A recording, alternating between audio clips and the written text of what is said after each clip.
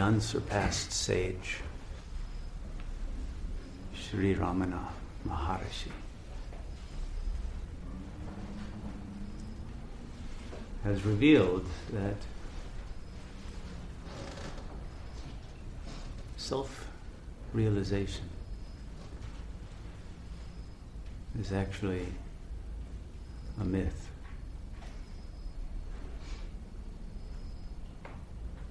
Who is there to realize the self? Self is all that is.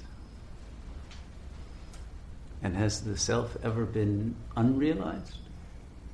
Doesn't the self already always realize itself?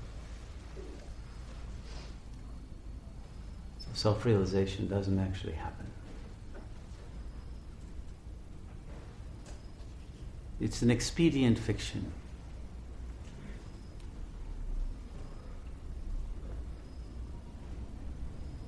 Let's take a few analogies. What does a church spire signify? Why do churches have spires?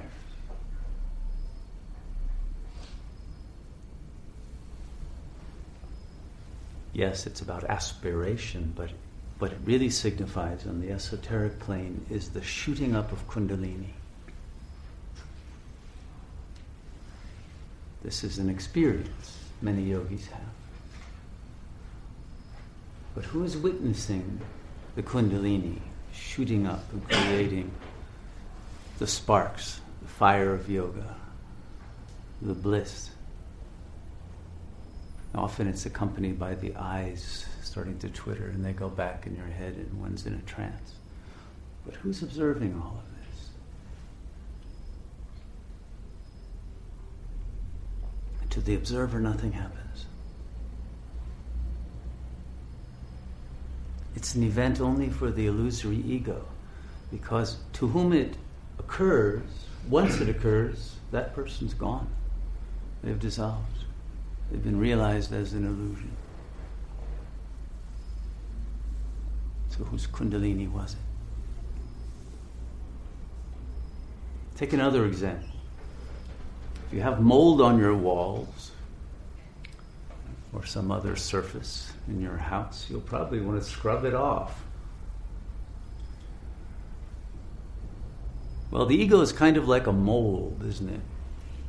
Growing on the surface of the self.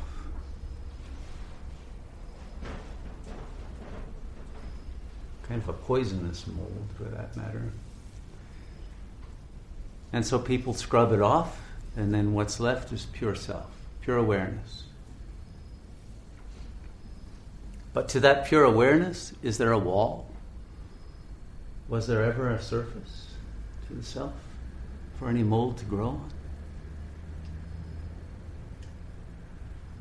That's an illusion only held by the illusory mold itself, which was never real.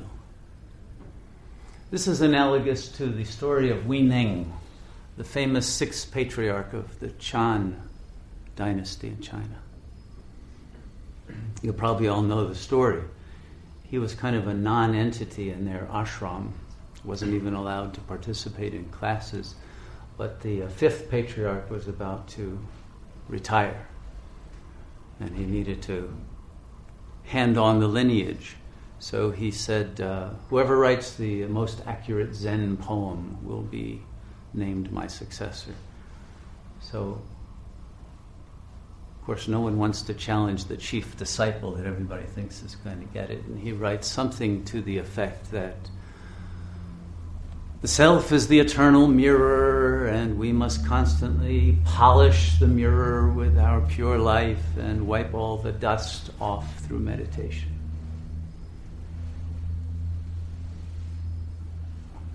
Well, Hui Ning passed by this poem written on the wall of the monastery, and he wrote next to it something to the effect that you're nuts. There's no mirror. There's no dust. There's nothing for the mirror to hang on. Nothing ever was. And of course, we know who received the transmission.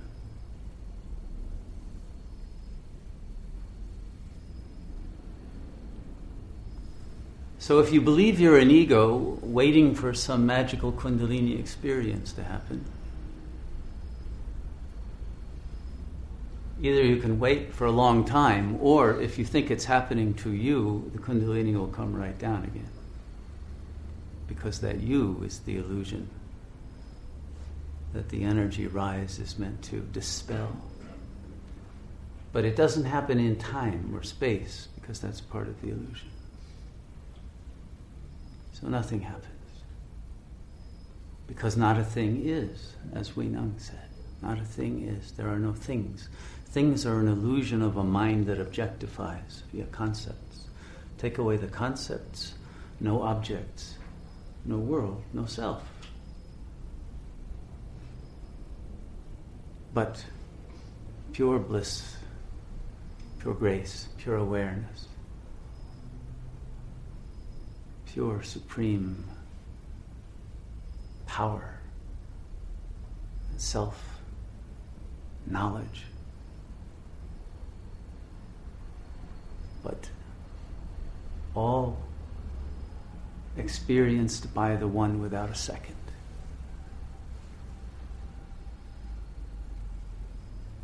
All known without being known.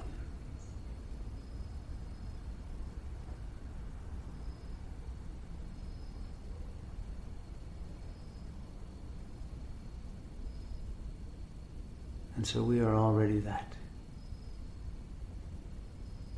The act of meditation is often said to be an act of surrender, very radical surrender. But what do we surrender? We surrender the false idea that there is anyone to surrender anything to anyone. When that has been surrendered, there's liberation.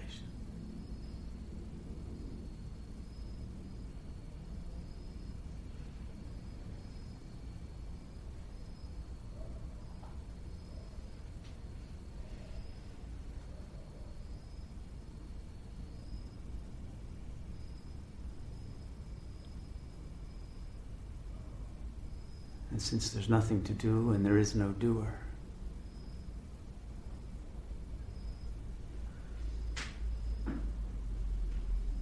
because the bliss is already here behind the illusion of the mind, all that is required is to be still and pay attention.